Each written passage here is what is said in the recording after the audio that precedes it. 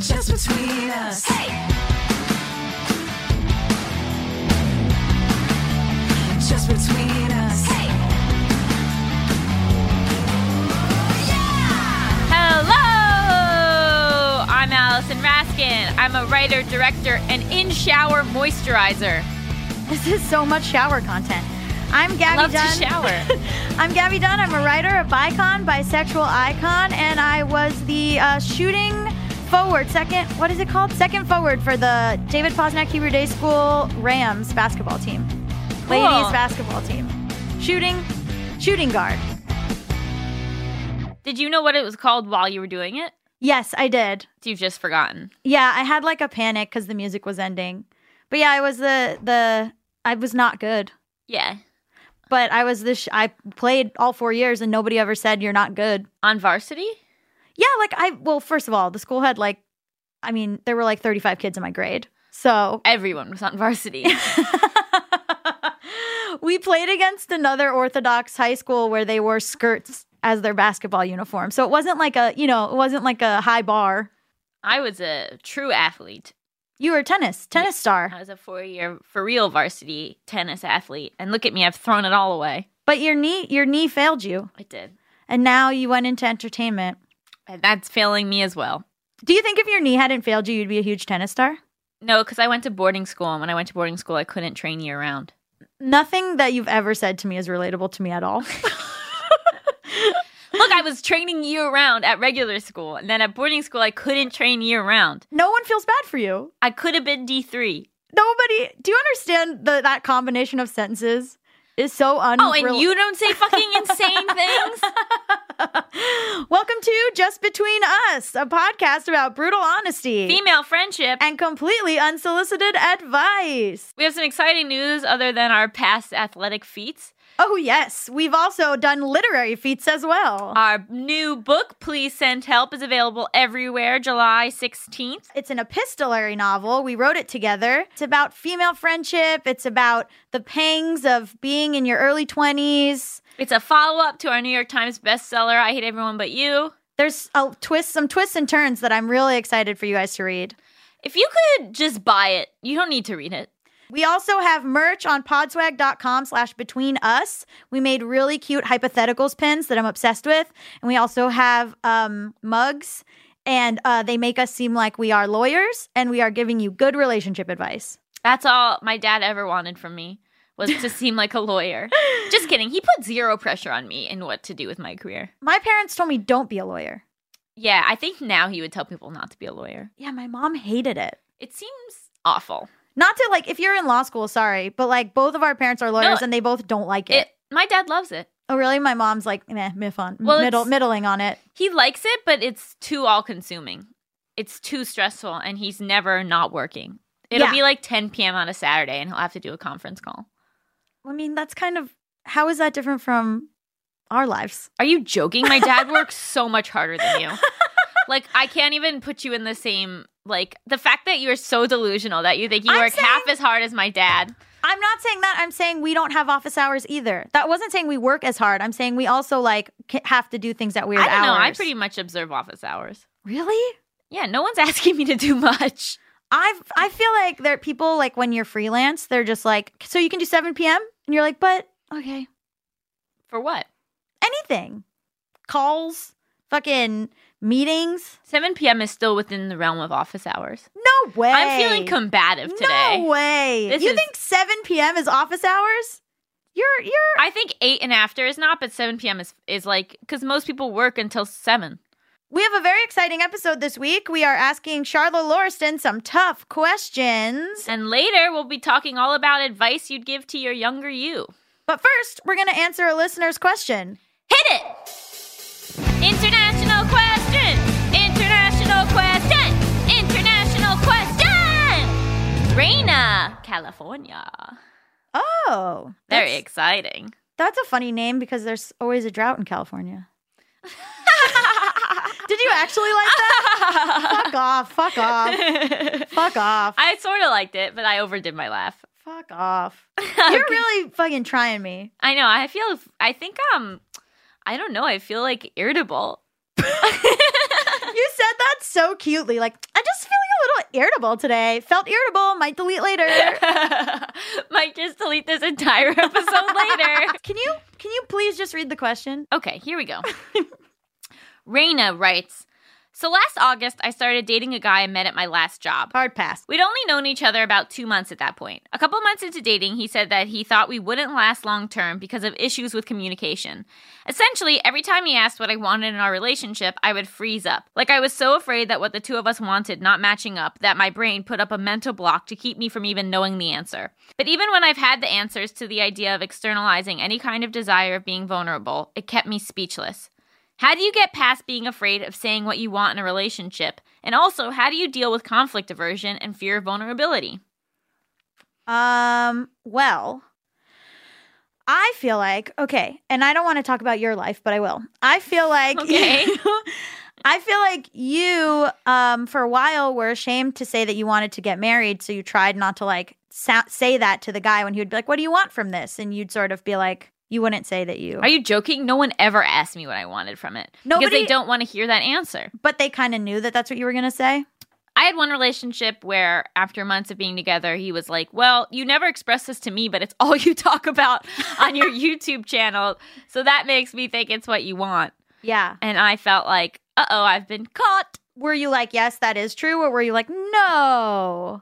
I think I did a mix of it, but I was lying. That's what I wanted. Right, exactly. Yes. And so going into dating this last round when I was last single, I very much was like, this is exactly what I want. I want it within this timeline. And if you're not in a place in your life where that adds up, then see ya. Yeah. And that's not for everyone. Right. I think that, like, it's interesting because on the one hand, I've always expressed what I want, despite what I just said, and like my fears and anxiety, you know, and and often to the detriment of the relationship. Like I would often say too much. Yeah. And so I think sometimes it's hard to find the right balance. Because people are worried that they're going to scare them. Like this girl, you know, if he's like, what do you want from the relationship? And she says, I want to get married. Then her fear is he'll run off. But it sounds like he's going to run off because she's not saying anything. Right. So that's why you have to say something.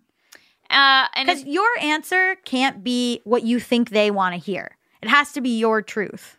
And I think that you can say it with a caveat where you can say, ideally, this is what I'm looking for, but we're this age, we're at this place. To me, there's a really big difference between what will happen and what your intentions are. Yeah. So my whole thing is always like, yeah, there's no way of guaranteeing that this thing's going to like last forever and we're going to die at 80 holding hands as we walk into the ocean. But that's how couples die, right? Yep. Every couple has died that way. The ocean is littered with skeletons holding hands. And they're all exactly 80, which is way too young to do that. My dad is like 73. But, you know, and so I think to say, like, that's my long-term goal, I just wasted a lot of time on people who didn't want what I wanted. Yes, that's what I'm worried. Like, I think she should say something. But it seems like I think the issue is that there's this crippling fear for her, right? So it's like, how do we get past that fear? And I think that first you have to get a grasp of where is the fear coming from? Are you unable to express what you want in all of your relationships, like including like your family and your friends? And if that's the case, then I think that you really need to probably go to therapy and kind of examine what it is that makes you feel like what you want is invalid or will push people away, and kind of like work through that. I'm assuming it's coming from a place of insecurity, which makes sense. We all battle that. And people are so afraid of rejection. I mean, the worst thing someone could say is just no. Which is, you know, really scary if you haven't had that many experiences. That's true. When you're younger, every rejection, every no is like, oh my God. But then you get to our age and you've had so many, it's like, okay. Moving on, and we're not even that old. I think also if you can't voice what you want or need in a relationship, if you can't communicate, you're not able to set boundaries. And that's really important. Like conflict aversion means that you probably don't set boundaries with friends, with family, with people in your life because you just don't want to upset them. You don't want to like say what you want. And Allison's right. Like, what makes you think that what you want isn't important, or what makes you think that like other people can say what they want, but you're not allowed to take up any space?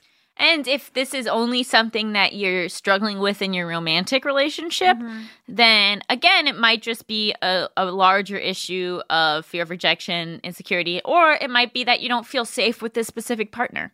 That's true. So that's something that maybe you need to sit with. You know, like I think you think, oh, this is the guy, but if you're able to express what you want and need to literally everyone else in your life, but the person that you're supposed to be the most emotionally intimate with, then maybe something is off there. Absolutely. And communication is huge. And sometimes it just doesn't match up. Like sometimes you're just speaking different languages and it can't line up. And like a big sign of a relationship being good for me is where you just get it. You just get each other. Like you're just, you know what I mean? You're just able to I mean, I love to chat.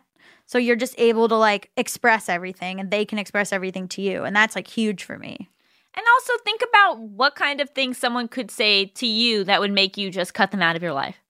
You know, what is the reality or like what are the chances that what you're going to say to him is just going to like ruin everything and crumble everything, especially if this guy is begging you to tell him something. I know. Like he's probably frustrated. At least try. Or you know what? Write it down. Write it down. I was just about to say that. Yeah. Why don't you sit and write down? Because I just did this. I was upset at my ex-girlfriend and I was like, why am I mad? And I just sat and I wrote a list of why I'm upset. And then when friends have been like, what's wrong? I've been like, here's the list. And so I can't wait to read it. I didn't send it to you? No. Oh, I'll send it to you. That's rude. It's a good one. So I think like write it down. And if that's your way of being able to get like not forget all the things you want to say. Or just give them what you wrote. That's what I mean. If it's like, if it's really hard for you to vocalize it in the moment, write them an email, write them a letter that they either read in front of you or by themselves. Haiku. But I really write a song. I really think that you'll feel a lot of regret if you never tell this person what you think. And I don't feel strongly one way or the other that means that you guys are going to stay together. Like, who knows? Relationships are crazy, but it'll be a stepping stone for you. And it's also called like exposure therapy, where you're forced to do the thing that you're really afraid to do. And that's like a huge thing that's used in like cognitive behavioral therapy, where it helps you to deal with those fears. And you can't have any expectations. Here's the thing that I used to do is I would say, okay, I'm going to say this thing and then this is what they'll say back to me. But the important part is you just saying your thing. Yeah, you can't mind read. You cannot, and whatever they say back to you, you can't control that. You can't control that and you can't predict it. And there's no point in trying to predict or guess what they're going to say. Or control it. Like you can't dictate, like you can only control your side of it. So what you need to do what you're going to do, and they can do what they're going to do, and that's their business. That's their business. And that's so I would hand them a letter and then go, your reaction is your business, and then walk away. Yeah, I agree. But yeah, this sounds like a little bit more than your normal nerves.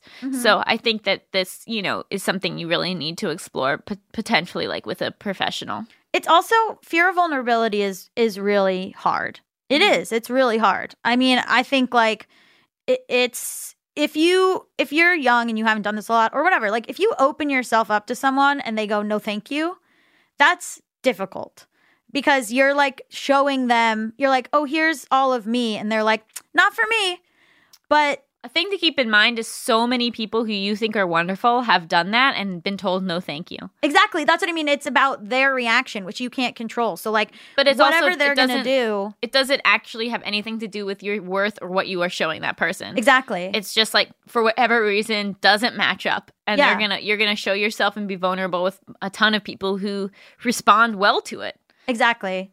Yeah, that like it just is a matter of matching up. It's not a matter of what it says about you. There's no like good or bad to you. Yes. Unless you're a murderer? I guess so. What were the circumstances of the murder? Exactly. Life is gray. Well, we hope that really helped you, Raina. If you want to submit your international questions, send it to justbetweenuspod@gmail.com. That's justbetweenuspod@gmail.com. We've got a juicy interview coming up next with our highly esteemed guest, Charla Lauriston. Just between us. Hey. Hi, everyone. Allison here. Anyone who knows me well knows that I love to read. I am always looking for new books, and that is why I am so excited that this episode is sponsored by Book of the Month. Book of the Month's mission is to help readers discover new books they love and to promote the work of emerging authors. It was so fun for me to get to pick which book I wanted to read this month and have it shipped right to my door. Book of the Month makes it easy to decide which book to read next. Each month, the editorial team reads through hundreds of new titles. They pick some of the best new books for you to choose from. All the books are good, so you can't go wrong. Every aspect of the Book of the Month experience is designed to be fun and special for readers. They have a highly anticipated release at the beginning of each month. Books are delivered in this really adorable bright blue box, and there's a fun app to help you pick your book and track your reading process. They also offer great values on new release hardcover fiction. It's much cheaper than other options, shipping is always free, and with a loyalty program, you get rewards and even lower prices the longer you stay as a member. My first book from Book of the Month was The Husbands by Holly Gramazio. I am tearing through this book. It is so fun. It's basically about this woman who one day comes home and there's a husband in her apartment, and she's like, "Where did you come from?" And then she figures out that every time her new husband goes into the attic, a new husband comes out, and she's like shuffling through all these different husbands from the attic, trying to figure out which one is the best. It is right up my alley, and I love it so much. So if you want to take part in Book of the Month and have a brand new book shipped right to your door every single month, go to bookofthemonth.com and get your first book for $5 with code PEDALS. That's $5 off with code PEDALS. I cannot recommend this enough. With Mother's Day around the corner, are you thinking about a truly special gift for your mom? Let me tell you all about mylifeinabook.com. It's a unique service that turns your mom's life stories into a beautiful book. Pretty cool, right? Here's how it works. Every week, mylifeinabook.com will send her a question via email. These can be pre-written questions about her life or any custom questions you wish to ask. And then she can either type her response or use their voice-to-text feature. And mylifeinabook.com compiles all her responses into a beautiful keepsake book. And guess what? They can even create an audiobook using her voice recordings. It's like preserving her voice and her stories for eternity. Imagine discovering stories about her youth, adventures, and the challenges she overcame. This book becomes a legacy, something you and future generations can treasure forever. Your mom's given you a lifetime of stories. This is your chance to give her a way to share them. Right before I found out about this project, my mom made an offhand comment about wanting to write a memoir because she had such a wild childhood and there are all these things she's never really talked to us about. But asking someone to sit down and write a memoir is kind of daunting. So then I got her mylifeinabook.com, and now she's getting prompts to answer on a weekly basis, and it's a lot easier than just undertaking an entire memoir. I'm so excited to see what my mom does with mylifeinabook.com because she's someone who doesn't always feel comfortable just sharing about herself, but having these prompts and knowing that I really want to hear her answers is going to inspire her to probably share more with me about her life and her upbringing than I've ever been shared with before. So I'm so excited for that. Check out mylifeinabook.com and use code JustBetweenUs at checkout for 10% off. Create an unforgettable gift for your mom this Mother's Day. That's mylifeinabook.com. Use code JustBetweenUs for 10% off today. Just between us. Welcome back to Just Between Us. It's time for the juiciest, most scandalous, controversial segment known to all of podcasting. Tough Questions!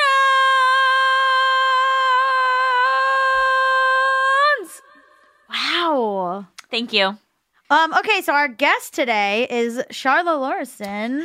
So Charla actually had the distinguished honor of working for Allison. Allison was her boss. I did. Well, And then- that's sort of. Also, she is a very accomplished stand-up comic and writer, written on multiple shows.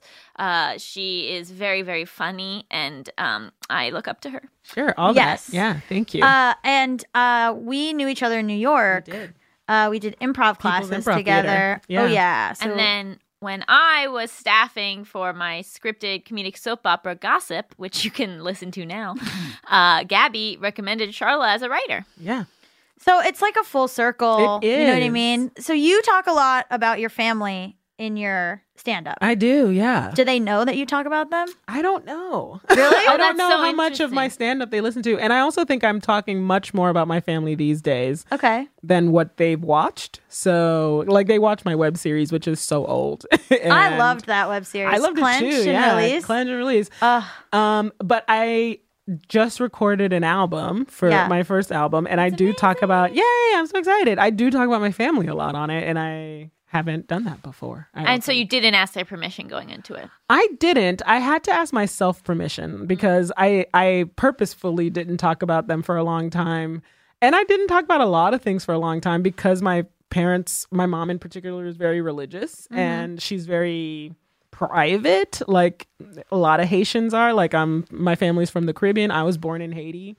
I'm very private as a person, and culturally that's changed a lot. Like I remember when I first started working in TV rooms, in writers' rooms, people would just be like, yeah, my boyfriend fucked me in the asshole today. Oh my God. The It wouldn't be, level? like the level of just like just no, there's just no Yeah. privacy. Yeah. Like people None. just talk about whatever all the time. Yeah. And I think the culture of writers' rooms is to be very open. And I think our culture changed a lot, like TV, podcasts. Yeah. There was a shift that happened. And And you're talking about American culture. I'm talking about American culture. There was a shift that happened in American culture that challenged me as a Haitian who is normally very private, especially to do this work where you have to be very vulnerable, where you mine a lot of your jokes from your personal life. Right. And it's just not in vogue to be private anymore. I mean, at least to a certain extent, you know? Yeah. It used to be very like joke writer sort of Yeah. heavy, and you wouldn't get to know the person, but now everyone's just like, I need to get to know the artist. Yeah. So I mean, but so what specifically did you talk about your family that you're like, maybe they won't like this? I actually don't think there's anything I talked about that Oh, that's was good. that bad. You know, I just In talk your about, opinion. in my opinion, I mean, They're, I like, do talk about, furious. yeah, I do talk about Haitians beating their kids, which Controversial. may be uncomfortable for them to hear, but I was beaten, so it's like, what and does I that don't- mean? What does that mean specifically? I mean, I don't talk about it in a way that's like, oh, my parents were this or that. I talk about it like that everybody, literally the joke is, and you can hear it on the album, but I will give you a taste of it now, is like I start with Haitians beat their kids, and I'll say spank if that's easier on white ears. Right. Because I think it's something that white people are very uncomfortable with. And it's just not a big deal at all. Like there's something in a lot of Haitian households known as community parenting, which means not only do your parents beat you, but everybody beats you. And it's just super normal. It's like, and it's not like necessarily, I mean, everyone's different, but it's for discipline. And that's how a lot of immigrants do it.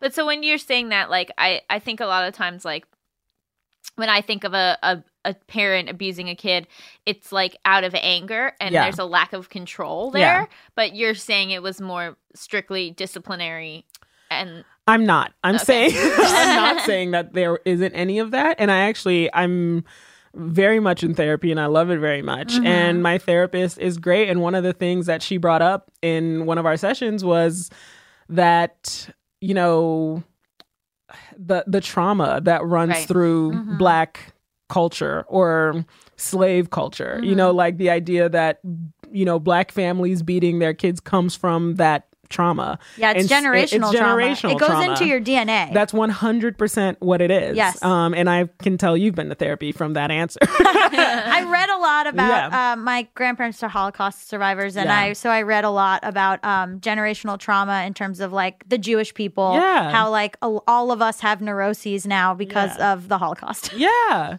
That makes 100%, you know, sense. That makes sense. And, you know, Haitians were enslaved by the French. Black people were enslaved in America by Americans. So, And it reverberates. and Like it- people are like, 100%, when they yeah. go, oh, but slavery was so long ago. It reverberates and will continue to reverberate in the people that say the culture that forever. clearly, the people that say that don't know what they're talking about. And the Exactly. people that say that are willfully ignorant about Yes. literal everyday life Yes. if they look around at what's going on. So I, mean, don't you listen to those people. For sure. I mean, you don't think like my grandmother being in a concentration camp affected that both my dad and his sister were drug addicts. Our household was a certain way and chaotic. Like it all like, you know, the how people deal with things. Yeah. Like it goes into like the fabric of the family. 100%. Yeah. Yeah.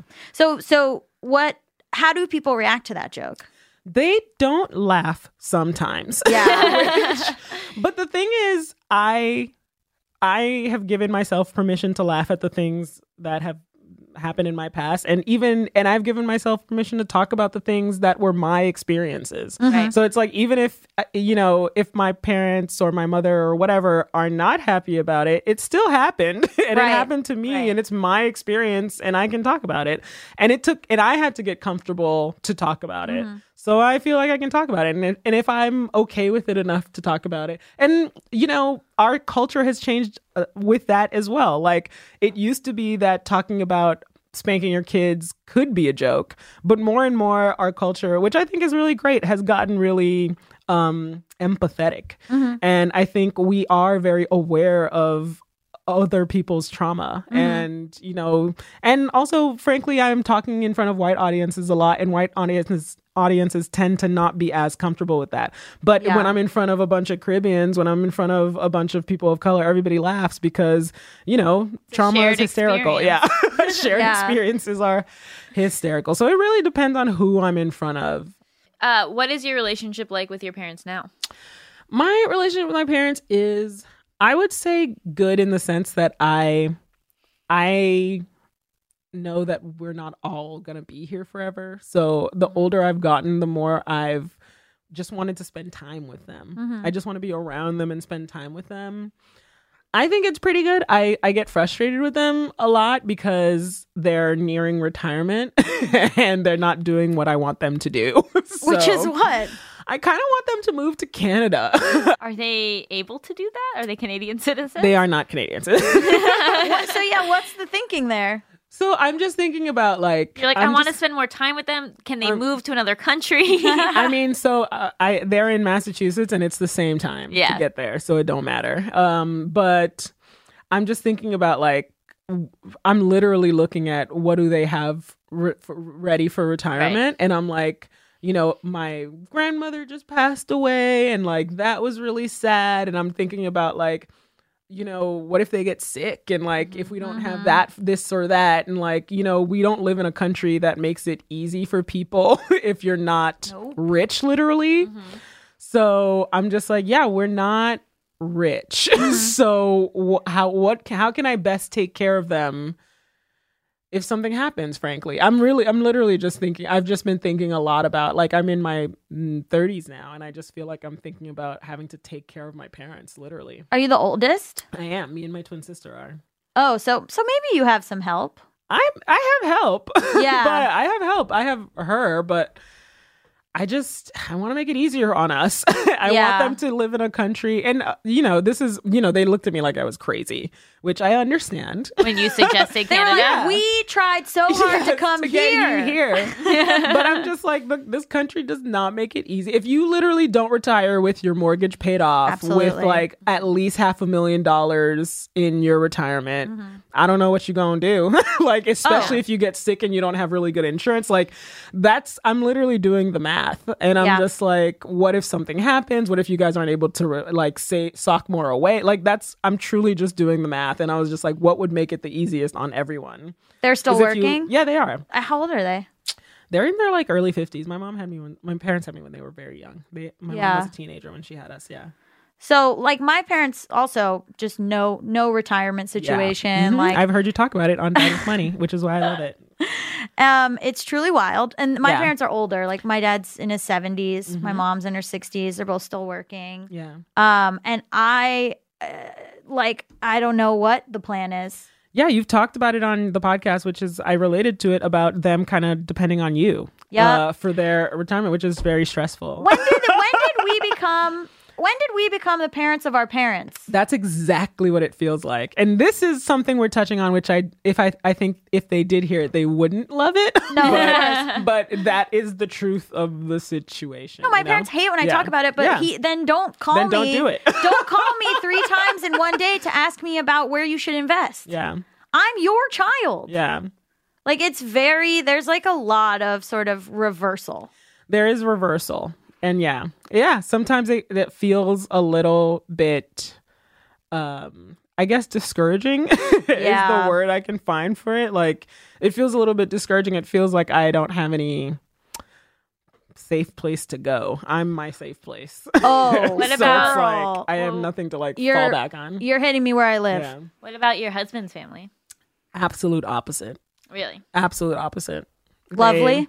Lovely people. It's not like my parents aren't lovely. My parents are hilarious and amazing, which I hate that I have to say because I feel like it sounds like I'm talking. Do we have the same parents? Do we? Do you feel that guilt? Like whenever you say something like they didn't prepare for retirement, but they're great. They're very nice. Like, I don't know what that is too. Is like, it wasn't. It's a protection. It's like, am I trying to protect them? Like, what am I doing? Yeah. I mean, I think my parents are very kind. I think they're very funny. I think and also I feel a lot of guilt saying anything negative about them because when I came out, they were delightful. Yeah. I mean, it was the best. Like, it was the best. You know, there was no, you're getting kicked out of the house, you're going to hell. Like, there was nothing. Like, they took me coming out so well that and it's such a rarity that I feel very grateful to them for that. Yeah. So the guilt is like, I can't say that they're terrible because that was truly lovely. I was literally just talking to a friend about how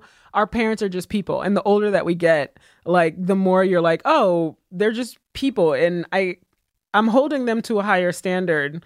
Yeah, they're good and they're bad. They're good and they're bad. They're not perfect. They're just people. They're normal, regular people.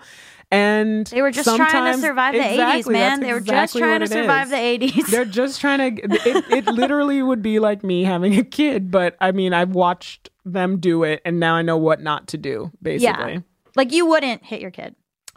I don't think I could, and I notice it with my younger siblings. Like, I can't really hit them. And it's like, was that were you like were you told to discipline them that way? Because you're there's an older expectation in my culture that like you literally are the parent to your younger siblings. Like when my mom is away, I am their parents. And how old are your siblings? I have a 28-year-old sister. I have a 15-year-old sister. I mean, my twin sister, 28-year-old sister, 15-year-old sister, 13-year-old sister, 7-year-old brother, 5-year-old sister. I have 7 siblings. I have a lot. And their range of ages. Yeah, are bananas. Yeah. Yeah. And that is, you're singing my life story. Yeah. About parenting your younger sibling. Yeah. You very much are expected to parent them. And I've never been good at like hitting kids. Have you ever done it? Why would you be good at it? I've never been good at it. You're like, one thing I'm constantly failing at is hitting children. God. I'm just not good at it. And I think it's probably because I didn't like being hit when I was But a kid. that's great. I mean, often you hear about the cycle of abuse. Yeah. And like that if this happened to me, so it's going to happen to you. And I think it's great that you broke that. One thing that I always thought was really bad about the way that some not Haitians, or like cultures that discipline their kids with violence or with hitting your kid. The thing is, like the people that do it with love, you can tell. And then there are the people that do it with the, anger or whatever it is that is really coming out when they hit their kid. Yeah. And I've never thought it was particular. Like, you can see the cultures or the families when they hit their kid with respect. I think it's a respect thing because I think that there is a dehumanization that comes with that trauma and that history. Yeah. And of the kid, that it's a kid. It's not a person. But not only that, like, you don't treat the kid like a person. You don't respect them. There's also you should respect a human being. Yeah. I would think there's a different level of fear involved. Yes. Yeah. Where like one feels like disciplinary and one feels like it comes by the temperament of the parent or Right. the circumstance of what's happening. You know, like yeah. But I also Yeah. I hate the idea that like you're my kid, so you belong to me. Yeah. Like I could do whatever I want to you because you're my kid. Yeah, it's like, no. You don't feel particularly protected. Yeah. when I mean, I you- think- yeah, I think this is going to be like a controversial segment. I think people have really strong feelings about it. And there is an element of colonialism to it where I think there are people for whom it's like, this is the worst fucking thing we could possibly talk about. Like this, you know what I mean? Yeah. Like talk about or do. that you're not fully crying and fully being like, this was my horrible trauma. And like, do you know what I mean? Like Yeah. that you're kind of just very matter of fact about it. I am, and that's because culturally it's very matter of fact. And Right. I do think, I mean, I have so many opinions about it, but I don't think they matter. I don't think my opinions matter that much. Yeah. I think they do. I mean, I think because everyone's different, right? So it's like I can't apply my opinion to everyone. I Yeah. think it's circumstantial. I think some discipline is good, some is bad. We can't sit here as like two white people and be like, that's not okay because we're not That's Haitian. the thing about it when I'm at comedy shows, when Yes. people don't laugh, it's like, you know, I kind of roll my eyes but I still will do the joke. Yeah. And why I do think like there's a total difference when I'm in front of mixed audiences Mm-hmm. or a more racially diverse audience or a blacker audience or more Mm-hmm. or a more immigrant audience, because it's not just black people that beat their kids. No, It's you like- hear about what's it called? Yeah. With Latinx people. What is it called? The shoe, yeah. where the grandmother has like a shoe that she That's why uses. I say immigrant culture a lot of the time, because it Yeah. is a very, like, immigrants just think very differently about raising their children. I think Americans have coddled their children. So it's just like, Yes. I have different opinions about different things. I think sometimes Americans coddle their children too much, and I think sometimes immigrants beat their kids too much. So it's like, it is matter of fact. Yeah. It's just what happened. And I deal with it how I deal with it, you know? Do you think that as like American culture changes around it, that like, you know, you say you don't feel comfortable doing it, do you think that in a few generations it'll be happening less in immigrant communities, or do you think that it's like too ingrained?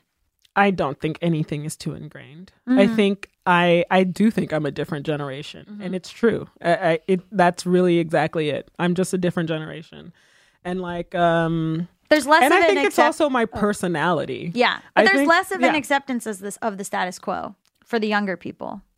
Yes. I mean, I don't want to speak for my whole culture. Like Yeah. my whole the culture of my generation. Yeah. Like I don't want to speak for Haitians in my age range, because I think again it's It's your personality. it's my personality, it's my personal feelings. Like, and my personal feelings is that I don't like hitting kids. Charla Lauriston running for president in 2020. I don't like hitting I don't kids. think it's I don't think it's effective discipline. I don't think it's effective discipline. And I think it can be humiliating. I think it makes the kid feel like, because it made me feel like I wasn't a person that mattered. Right, of course. And I laugh at that because I know I matter, you Yeah. know, and I know that I do deserve respect no matter if I'm 5 years old. You know what I mean? Right. So it's like, yeah, I think it's a generational thing. I think it's a cultural thing, but I don't want to speak as if Haitians are a, what is the word? Monolith. Monolith. That's For exactly sure. it. I want to be like, I personally feel like this. Yeah. Did you think that everyone was disciplined that way when you were growing up? 100%. Wow. When did you realize that 100%. wasn't the case? Oh my God, I have such a horrible story for this. Oh no. Lay it on us. Oh no. So my family and I had just moved to Norwood, Massachusetts. From Boston, from Hyde Park, which is like a super Haitian neighborhood in Boston. And we moved to Norwood, which is an incredibly white neighborhood. I was the only black kid in any of my classes. How old were you? I was like, I was in middle school. So Okay, what, that's- 13? That's a big shock. then. Yeah. Yeah. So I was like the only black kid at anywhere in Norwood. And I had my first sleepover, and we lived in this apartment building, and there was all obvious class things too, because we lived in an apartment building. A lot of the white people lived in houses. A lot of the immigrants lived in apartments. So there was that class thing, which didn't super bother me because I think I was just young enough. I was just still young enough to not have that bother me. I had my first sleepover. It was my first friend. At your house? At our apartment. Okay. Yes, at our apartment. And we were just like chatting the night away. It was so much fun. And at one point, my dad busted in his fucking tidy whities. And he had a belt, like, you know, raised. He was like half asleep. He had to get up at like 4 a.m. or something like that to go to work.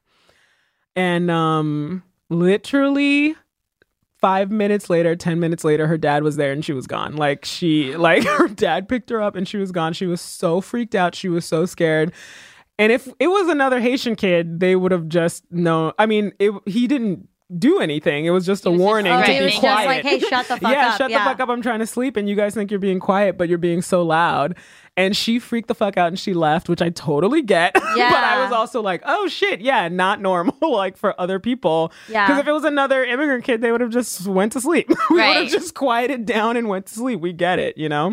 Did she tell you she was calling your dad? Yeah, I saw her calling her dad. And she also never slept over again. Wow. Yeah. Yeah, But because I get it. It is that thing of like, okay, let's say like you're out at the supermarket and you see a parent spanking their kid. Yeah. And you're the fucking white lady in your Lululemons. Like, that, do you go over there and say something? I could see like situations where like someone is like, I'm calling the police. Like, do you know what I mean? Like, there is such a, like, even if I was in my apartment in New York and I would hear like a couple like fighting next to me and like maybe something, I would hear something where I was like, did he drop a table or did he punch her? Like, I don't know. And so it's like, do you call the police? Like, it's such a crazy. I mean, to me, the thing is like, okay, there are different layers to this, right? Because you're white ladies, but there is violence happening. That's what I mean. And So I like, think at what point is it? I think it's a human reaction to want to help someone. No, but is it like a child protective services thing where and they're just not understanding the culture? Like, it's so layered. The thing is, it is layered, and sometimes it is a child protective services thing. And I think that you as a human being can look at a situation and be like, holy shit, that is way too hard to hit a 5-year-old, or like, yeah, like I would rather take the risk of overstepping when it comes to these sorts of things than not. Yeah, but then it becomes like you and I don't know that I'm just saying it. I don't know that I believe this, but like then it becomes like you as a white person calling the police on black people, which is already not great, and being like, oh, because you're misunderstanding their culture. Because it's that thing of like when, you know, the missionaries used to go in and be like, you have to behave the way we behave. I think those are two that very violence different against things. children is different. I think violence is violent. Like if you hear someone being beaten next door, that's violent. Oh, you know no, what I that's mean? a different thing. Yeah, that's a different thing. I agree with you that I do see a white supremacy, a white privilege in having the freedom to overstep your bounds. Right. But I do think that you're also a human being. And you also see violence happening. And also children, to me, this different rules apply, like their protection, like I don't know. Absolutely, but I'm saying what if like if that girl had left your sleepover and called the police to your house? Like that would have been hard. That would have been horrible. That would have been horrible. And I'm glad she didn't. And I'm glad they didn't. That would have been horrible. And that's what I mean about like, yeah, there are layers. Like if she but I have had child protective services called on my family before. And we as children had to sit with the CPS, is that what you call it? Person, and like it was really scary. And do you know who called? I don't.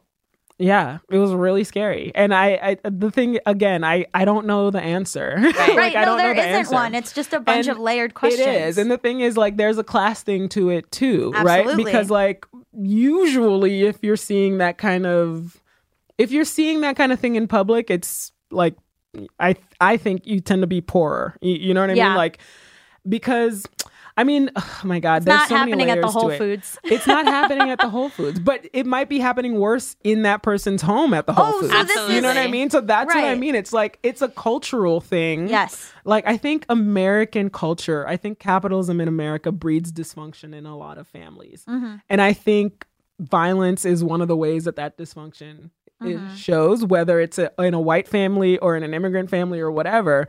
But it's layered as fuck. And I don't have the answer, and I don't know what to do. And I have seen people beat their kids in grocery stores and not done anything about it. And I do think that's cultural, because I don't want to I don't know if it would be better if that kid was out of their parents' house, but it might be. I don't know. Right. So it's like, I don't know.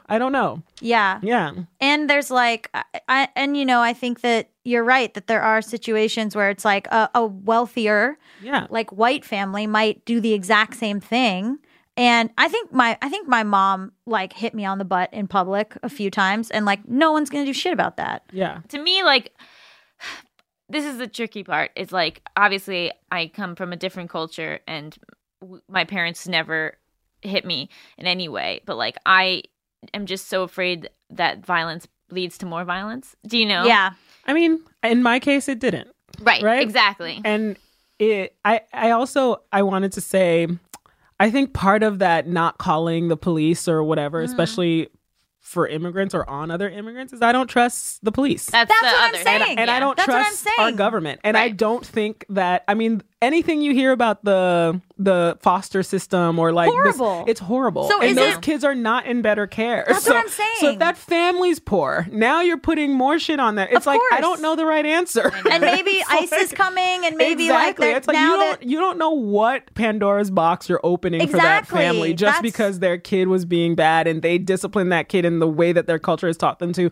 I don't know the right answer. Right. Yeah. I think know. it's really complicated. I know. I was, this is like not that related, but I saw Fiddler on the Roof, and like, Okay.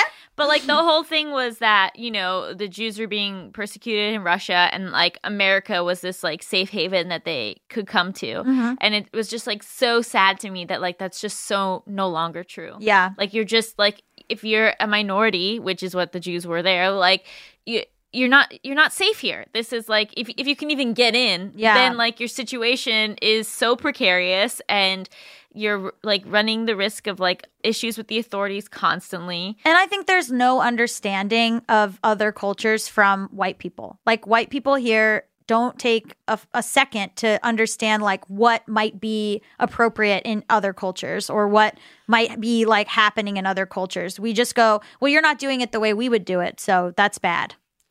I think white culture in America is so savage and nobody talks about it. And like in what ways? the same way that, you know, the generational trauma of being beaten carries on in, you know, slave communities or like communities that were slaves.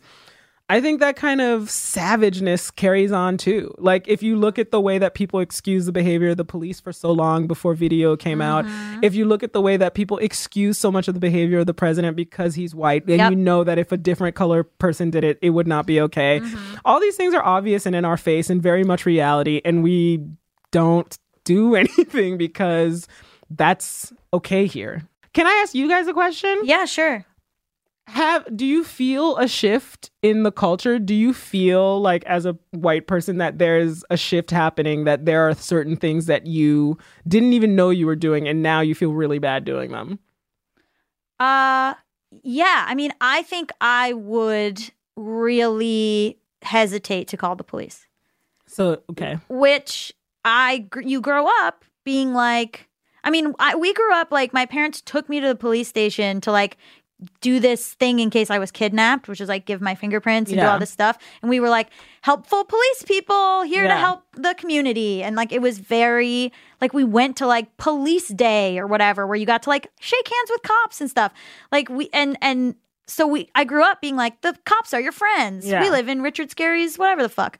And now it's like I really don't know how I would feel about it. In terms of like my own actions is sort of what you're asking. It's tough. Like I feel immense white privilege and immense guilt. It's a sort of thing where like I know I'm not going to be challenged in the way that people of color are. You know, like they technically didn't know like my race, but like, you know, like I had insurance fraud and someone like used my license to steal a Lincoln Navigator. Oh shit. And like I literally just was like, well, I didn't do this. And they were like, okay. You know, and like who the fuck knows what that would have been if I had a different last name. Yeah. You know, and so it's like I think there is a much larger awareness of it. Yeah. And I'm sure that I do things that are fucked up. And like to me, like the biggest thing that I'm seeing and that I'm trying to really understand and is like everyone is raised racist.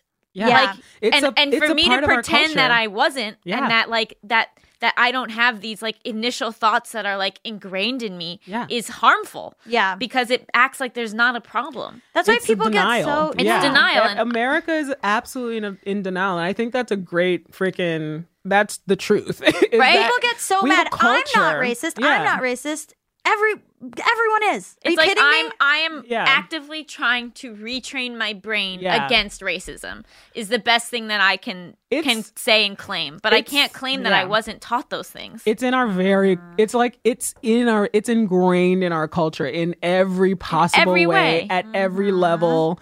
And even in the way that we talk, like if you watch the news, like, you know, Black people or Black Twitter or whoever did it had to call out the fact that like whenever a Black kid gets shot, the first thing they talk about is what did he do? What was his rap Yeah, sheet? exactly. And when a white kid goes up and shoots up a school, they're like, he was quiet. He was an was angel. mentally- He was yeah. like, but Yeah. like even the way the or media, he was bullied. Exactly. It wasn't his, you Yes, know. Yes. even the way the media talks, like when a Black mother goes on TV after her son was shot, they ask you, do you forgive the police? Everything Yes. is white centered. Yes. Even in the way that the media, the where we get our information, the newspapers, like are taught to talk. Like it's beauty ingrained. standards, rules for Yeah. your office, like for dress codes in offices, fucking band-aids, Yeah. like everything You is can't white wear your centered. natural hair. It's just ingrained at every absolute level Yep. of our culture. Yep. So yeah, I feel like we are at a point in our culture where everyone's trying to be really sensitive to other people, which I think is great. I think it's like one of the things you have to do on the road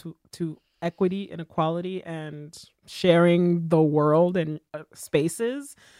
I always feel like coming at it from a place of kindness is really the basis. You know, like if you ask me, like there are certain things that I think like white people are very afraid of talking about and asking about, like hair. But I genuinely like, if you have never asked another Black person about their hair, it's fine. Like I think it's all right. It's like, I think if you ask nicely, I think the rudest possible thing, and I've had multiple white women do it to me, is touch my hair without asking. Yeah. That Yeah. to me, it's like, to me, I always like, imagine if it happened to you. Imagine if you were sitting next to someone who you don't know and they just touched you like you were not a person. Like, Right. because that's what it feels like. It feels like an overreach of your boundaries. And it's like, you wouldn't do that to someone you respected, I think. You know, like anytime anyone has asked me if they could touch my hair, I usually say yes. You know, it's a little kid and Yeah. they just want to, and or like if a little kid is touching my hair on a plane, that comes from a place of genuine curiosity and Yeah. connection. That's different than literally reaching out your grubby hand and Right. touching someone who you don't know, which I think is just, it lacks a basic level of respect. And I think we should stay in this point in our culture where people feel really uncomfortable.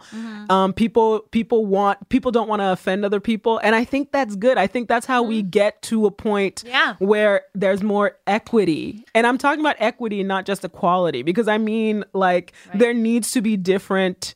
Like when we talk about equity, we talk about it like you're standing on like a Yes. a little, what do you call it? Like a little soapbox, or like Yes, it's that like that image of a gate, yeah. or like there are three people trying to watch a baseball game and there is a fence that is blocking them, and one person is super tall so they can see the game, and then one person is just a little bit shorter so they put like a little block or step for them Yeah. to see, and then the last person is super short so they put 2 blocks for that person to Right. see. That's what I'm talking about, like making Equality sure would be if everyone got one box. But it Exactly. would still mean that this Right. last person wouldn't be Doesn't able to see. Yeah. So that's equality. But Yeah. equity is when everyone gets the amount of boxes they need. And that can happen in different ways. And I genuinely see a little bit of hope in our generation because I'm seeing people start to get it. You know Yeah. what I mean? I'm seeing people start to like have genuine respect for other individuals and other human beings, like where it is expected of us to learn and understand. If you don't know what trans is, if you don't know what abortion is, get a book. Yeah. Go on the internet, figure it out.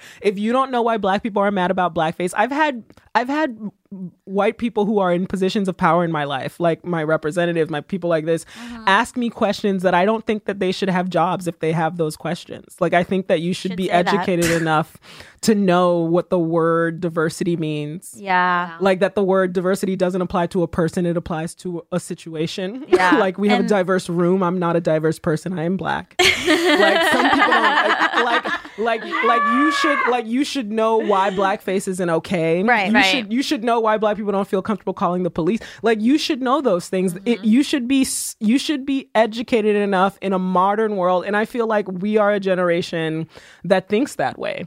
That it is embarrassing to not know like what I'm talking about when I'm talking to another person. And you should be embarrassed because I think that is equity. I think that's respect for another individual, for another human being.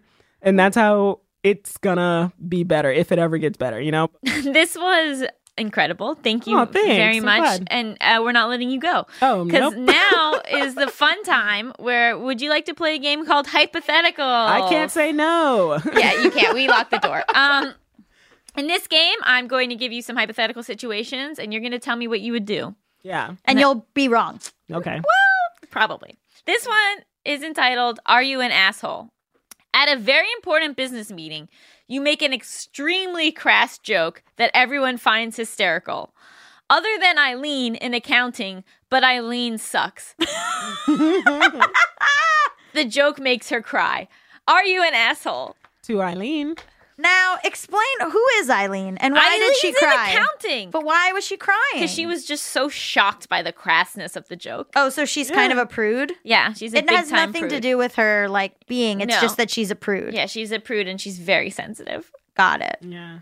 Well, Yeah. I mean, I'm not an asshole except to anyone but Eileen, I think. wait, Eileen works in HR? Yeah. Accounting. Oh, I'm so sorry.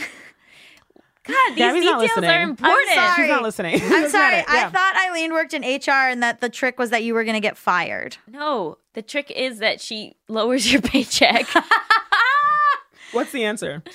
The answer is Eileen's an asshole because she was Oh, trying to get yeah. attention. Oh. Wait, so she wasn't really crying? No, she wasn't. What a bitch. I know. We all hate Eileen. How? So she just wanted attention. Yep. What a bitch. I hate Wow. that shit. But I also think you should be careful about the jokes you make in a workplace environment. Oh, absolutely. But this one was hysterical. If everyone else laughs and one person doesn't laugh, then, you know. I'm sorry. So you're allowed to make a crass joke as long as it's so funny. In Allison's brain, yeah. No, at this one company called Kratz Jokes International. Is it a prank company, Allison? It's a note card company that prints crass jokes. Oh, so Cards Against Humanity? No comment. Okay. Our final and most important game. Would you stay with this cheater? Do you know this game? No. Okay. It's world renowned. Yeah, it's weird you don't know it. Everyone knows. It's pretty famous. You have been in an open relationship with your significant other for 10 months. They often tell you about their sexcapades with other people. One day, they say they are texting with a new hookup, but you can see their phone, and they're playing words with friends.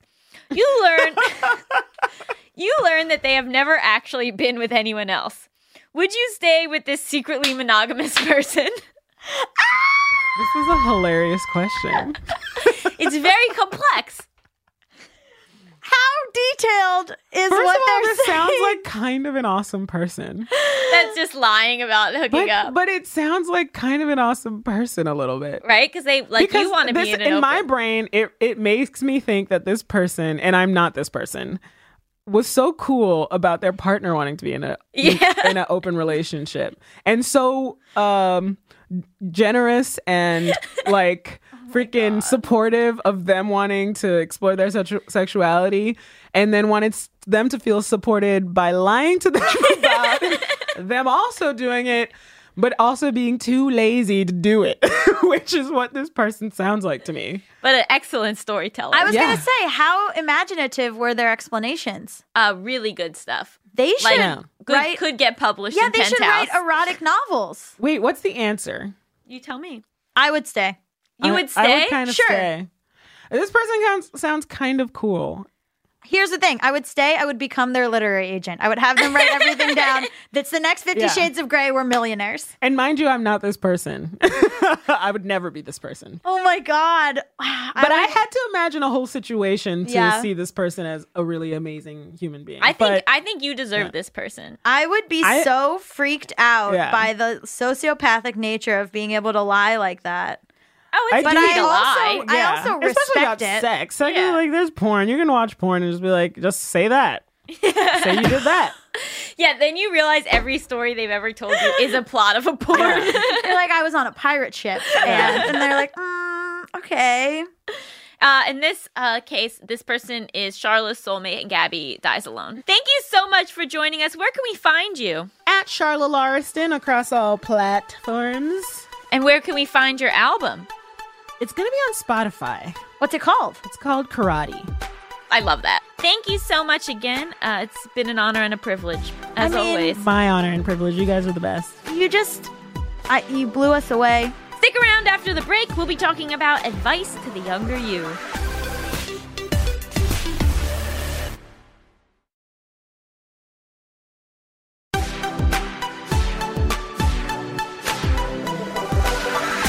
Welcome back to Just Between Us. It's time for Topics! XXXXX. I had to say it with a lot of inflection because people think I'm saying sex or X, like your XX. Oh, yeah. You never say sex. No, I never have and I never will. How dare you? So this week, our producer suggested what I found to be a lovely topic. Sure, it's very cute. And it's advice to the younger you. How thrilled are you that you're no longer a child? Oh my God. Please. The idea of going to any sort of school is horrifying to me. School sucks. I mean, I can buy mostly the things that I want. I don't have to like shoplift from the Claire's so I can have the things that I want. It's like, because my mom wouldn't let me buy like spiked Jokers. Okay. I can buy whatever you know what I mean? I can buy whatever I want. So your main excitement about adulthood is that it's limited how much you have to shoplift? Yeah, I barely have to shoplift at all. It's so exciting. It's like I can eat what I want. Oh my God, it's amazing. Also, things matter so much less. Oh, when I was younger, like in my early 20s, I had so many friends who were older than me. And all the time they would say things about my age. And I would get so offended because in my brain, I was a fully formed person. Yeah. And like, it's really hard to like understand that your brain grows in a way that you like can't track or like expect or, like you just like you start to process things differently as you get older. Yeah. Because you've just experienced more. Yeah. Like, no relationship is, like, so important. Right. Like, dating-wise. Like, you, like, love the person and you're like, this is great. And, like, I hope that we stay together. But you're not, like, it's not like your first college relationship where you're like, we have to make this work or whatever. Things become a bit repetitive. And in their repetitiveness, they lose some of their power. Yeah, is it bad to not care about anything anymore? Or is it good? Like, I used to be so insecure in my own body and things like since I was like in middle school, probably I shaved my arm hair and I, because like in kindergarten, a girl called me a werewolf and yeah, we all know the story. Okay.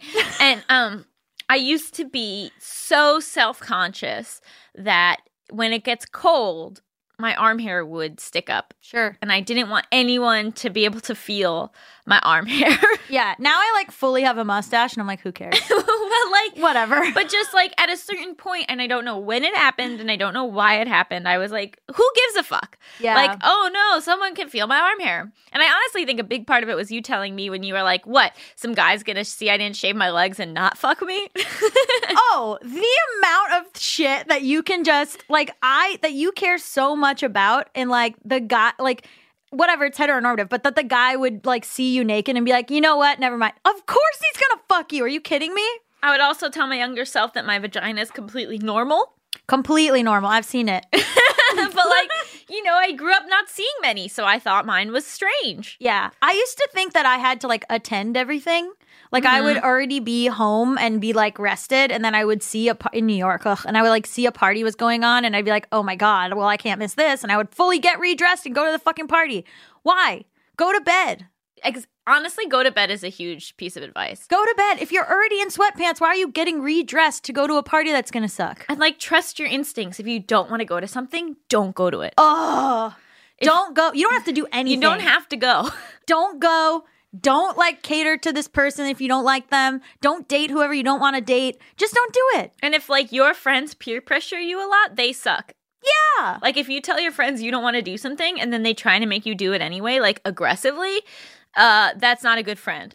Oh, the amount of friends I have now where I can just say, I'm having some anxiety, I can't go, who will just be so understanding and so lovely is like wonderful. Mm-hmm. It's so great. And I never had that.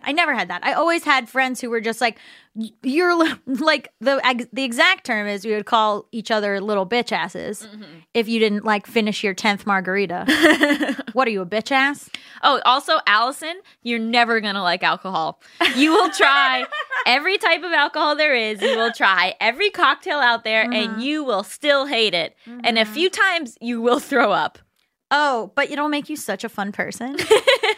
Oh, here's the other thing. I thought I was an irredeemable monster. Yes. I thought I was the worst person in the world because I didn't want to be monogamous and because I liked, at the time, boys and girls. I liked all genders. But like, so I literally hated myself. I had a thing in me where I was just like, you're a monster.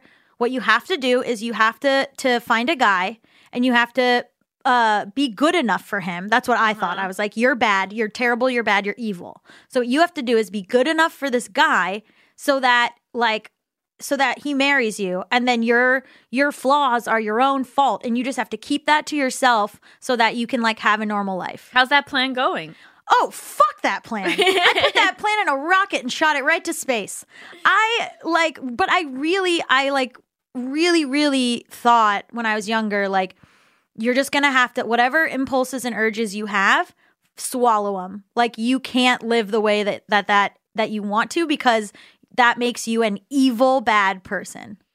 I would also like to tell myself that if you're confused about whether or not a guy likes you, he does not like you. Absolutely. When someone likes you and wants to be with you, you know it. Yeah. Also, like, the girls that you're making out with who say that they're straight, they're not straight. And what does that teach you by knowing that? Just like that you're not a freak. That you're not the only one. Like, I would be like, I'm getting away with something. But like, everyone's having a good time.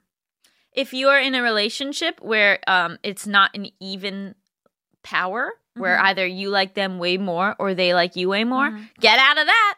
Yes. That's not healthy. That's not good. If you think that you will never be able to have a dog in your home, you can, and get her sooner. Yeah, the OCD. All these things that I thought I could never do, you can. Also, oh my God, Allison, go back on medication. Yeah.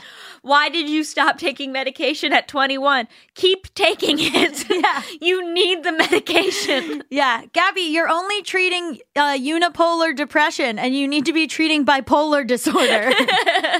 Fix that. Oh, here's something. You don't have to shave your vagina every single day, giving yourself horrible shave rash. What? That's not good for you. Oh, can I just say, I learned so late in the game that people were waxing their vaginas. So, like, what age do you think I learned that? 25. Yup. Like, fully. Like, did not realize, like, until, like, some friend of mine was like, oh, yeah, I go there for waxing. And I'm like, for what? Like, fucking seriously. But what did you thought everyone was shaving? Yeah. Oh, interesting. And like, I was like, God, this sucks. Yeah. Allison, your body does not respond well to shaving there. Stop doing it. Oh my God. I just felt so lonely. Yeah. I felt so isolated. I felt so lonely. I felt like a freak. I felt like nobody was ever going to understand me. I was going to be like alone, that like I had to hide everything about myself. That, like, truly, I mean, even in college, I one time was talking to a couple people and I said something about maybe being non-monogamous and they, like, fully laughed in my face and were like, good luck finding anyone. That's, like, not a thing. And, like, that is truly like I felt that way about all through, you know, childhood and all through, because Yeah. I had no concept that you could just like be with multiple people, or that like I was like, this is a demon inside of me that I have to exercise. And I thought bisexuality wasn't real. So When did you start thinking it was real? I mean, I knew that well, here's what's weird is I knew that I was it, but I also thought it wasn't real. Like, wasn't real, or that like you were the only one? Either that I was the only one, or that I was like eventually gonna turn gay. Got it. Allison, you didn't need to try so hard in school. Oh my God. It didn't matter at all. Oh my God. You went into a creative profession. Math? Why? Why was I doing it? I was obsessed with getting straight A's, and it overwhelmed me, and it was all of my self-worth. And like, chill the fuck out. When your parents told you to chill out, listen to them. Do you know that I tried to lose my virginity 3 times? Tell me more. Oh my God. I was in a rush. Mm-hmm. I needed it gone. Okay. And so in 8th grade, Oh my God. I asked a friend of mine who I knew had already had sex, also in 8th grade. Oof. I said, can we do this? And he said, oh, no, thank you. So I was like, okay.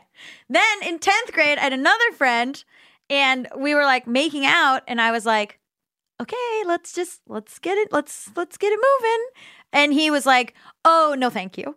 And then, so I was like giving it away. Do you understand? So here's the question, young Gabby. What was the rush? Yeah. What was the rush? And also, it doesn't matter that was happening. I was fully like, what the fuck is wrong with me? Because then I had it in my head that like, and it was that thing of like, I think being the girl that was like too sexual. That people were like, so I was like, I'm weird. I'm weird for being flirty and slutty or whatever. And people did not. And there seemed to be some sort of double standard where you could make out with as many people as you wanted, but if you had sex one time, you were a whore. Really? You didn't know about this? No, I wasn't that up to date with the politics of Southern Florida. Also, Allison, you will continue to meet people you like. After every relationship ends, you will not be alone forever. Aww. You will continue to have romantic relationships, and all of your self-worth should not be tied up in them. Hey, Gabby, your dad will get sober. Oh, Pretty that's exciting. good. Yeah. He will get sober. He will relapse, but he'll get sober again. And that'll be you'll sort of be on your way out of the house at that point. So it's a little bit of a moot one, but he's now like totally different than he used to be. So that's exciting for you. Very exciting. Yeah. Allison, you are not repulsive. Oh my God. I can't believe you ever thought you were repulsive. Of course I did. Everyone does, don't they? Look at your skin. Okay. I mean, I feel like that's not people's like main priority when they're 17. Did you ever have acne? No. Fuck you. Okay. I had a ton of orthodontia problems. I guess that's relatable. I'm pretty sure like I had to like grow in a tooth, and I had a chain. They had to take my baby tooth out. And then they had to put a chain in the tooth that wouldn't come down, and that was pulling the adult tooth down. And then I had a mantra where I said, "As the chain gets longer, I get stronger." What? What? I think I thought that I had to go to a very expensive college, and I didn't. Yes. That was huge. Also, your dad has a secret son. These are probably pretty universal, I would think. This, I think applies to everyone. Anyway, Wow. we are so well-adjusted considering. Oh, I think about that all the time. Like, I don't think that people understand how weird a kid I was. I was so weird. I was so weird. Like, I was like 5 and I wanted my room painted black. That checks out, actually. And my mom was like, no. Allison, your double vision that occurred after your nose job, that'll clear up. But it will take a couple years. Gabby, your parents 100% know that you're smoking weed. You are not getting away with anything. Allison, smoke more weed earlier. Yeah. Also, Gabby, stop it with the cloves. Oh, yeah. They don't make you look cool. They are just gross. Also, Elijah Wood is not your future husband. Allison, your improv team is going to kick you off. Oh, It's going to be hard and it's going to be painful. But just know that they don't matter. yeah. Also, like, here's the thing.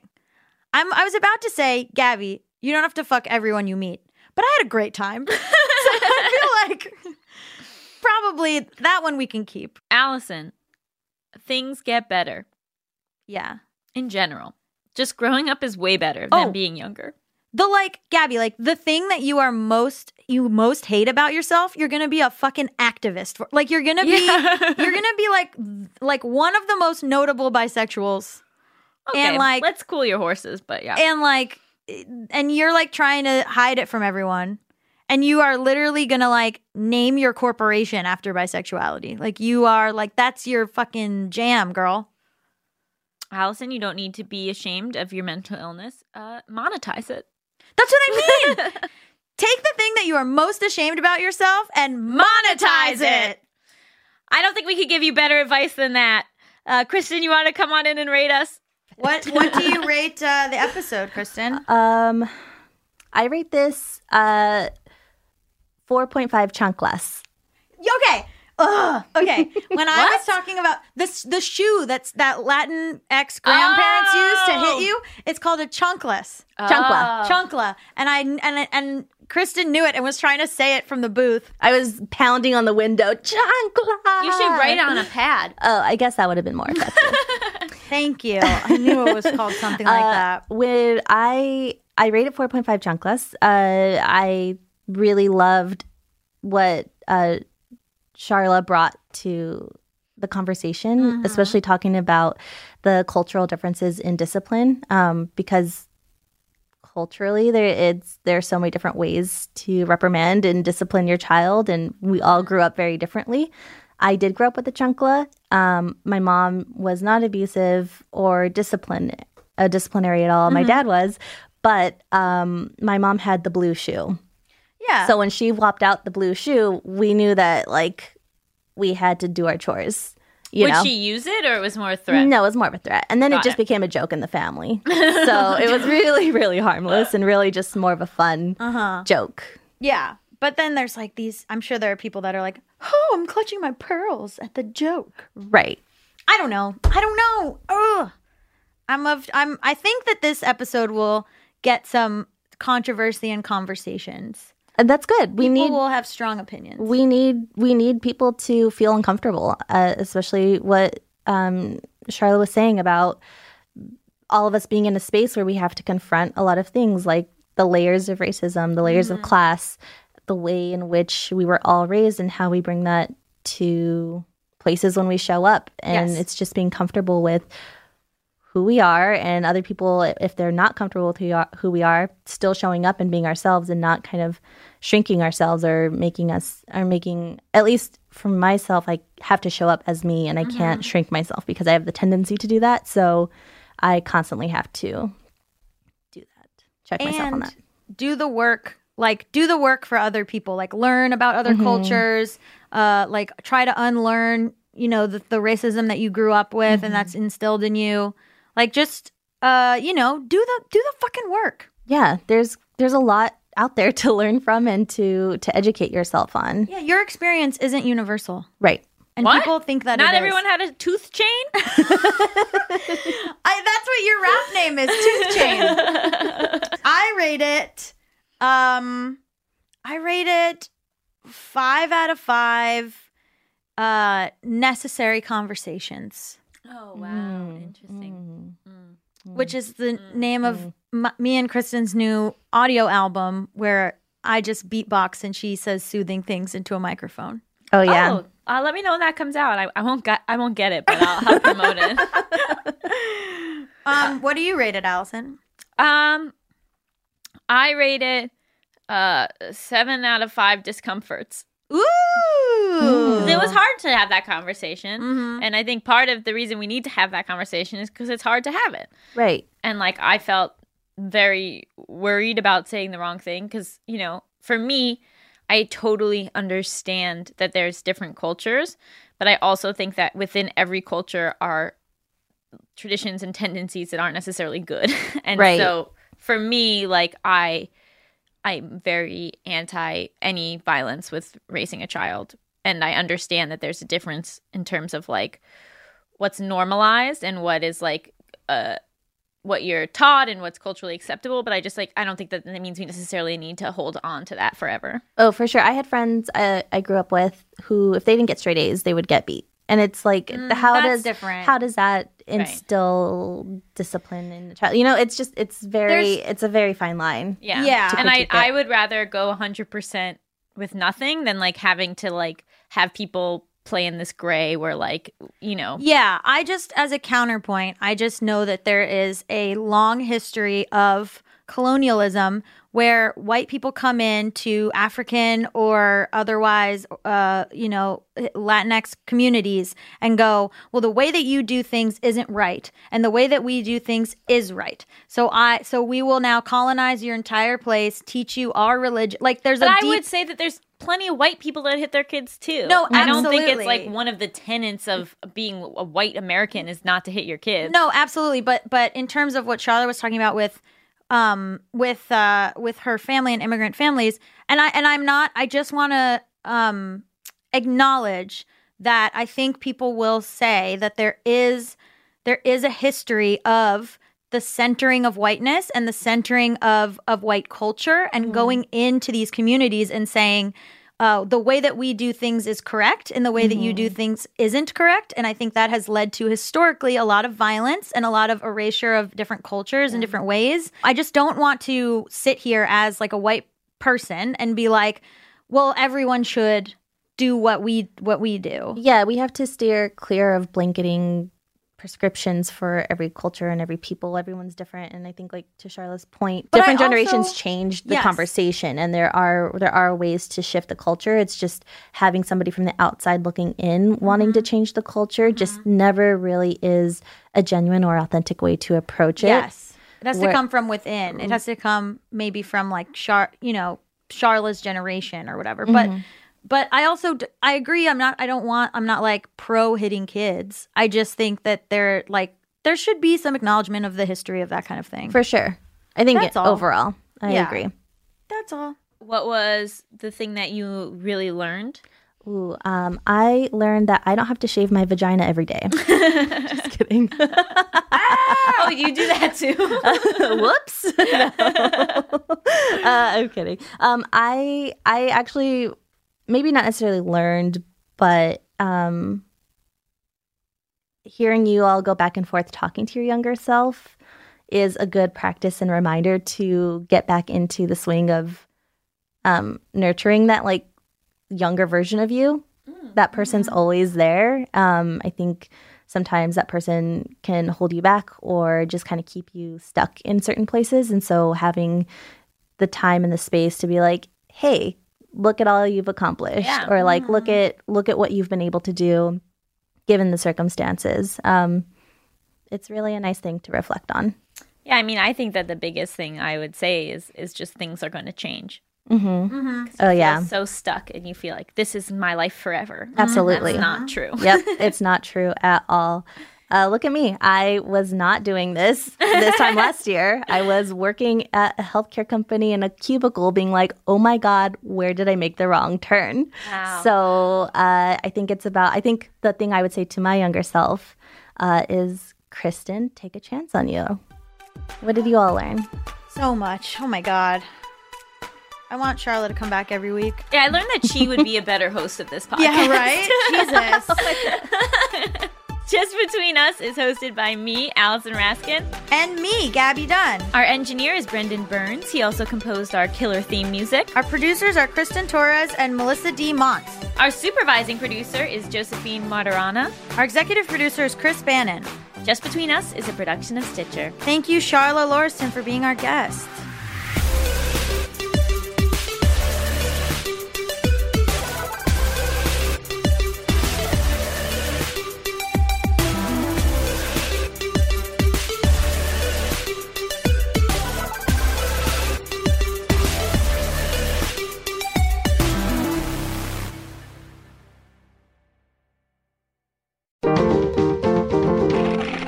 Stitcher.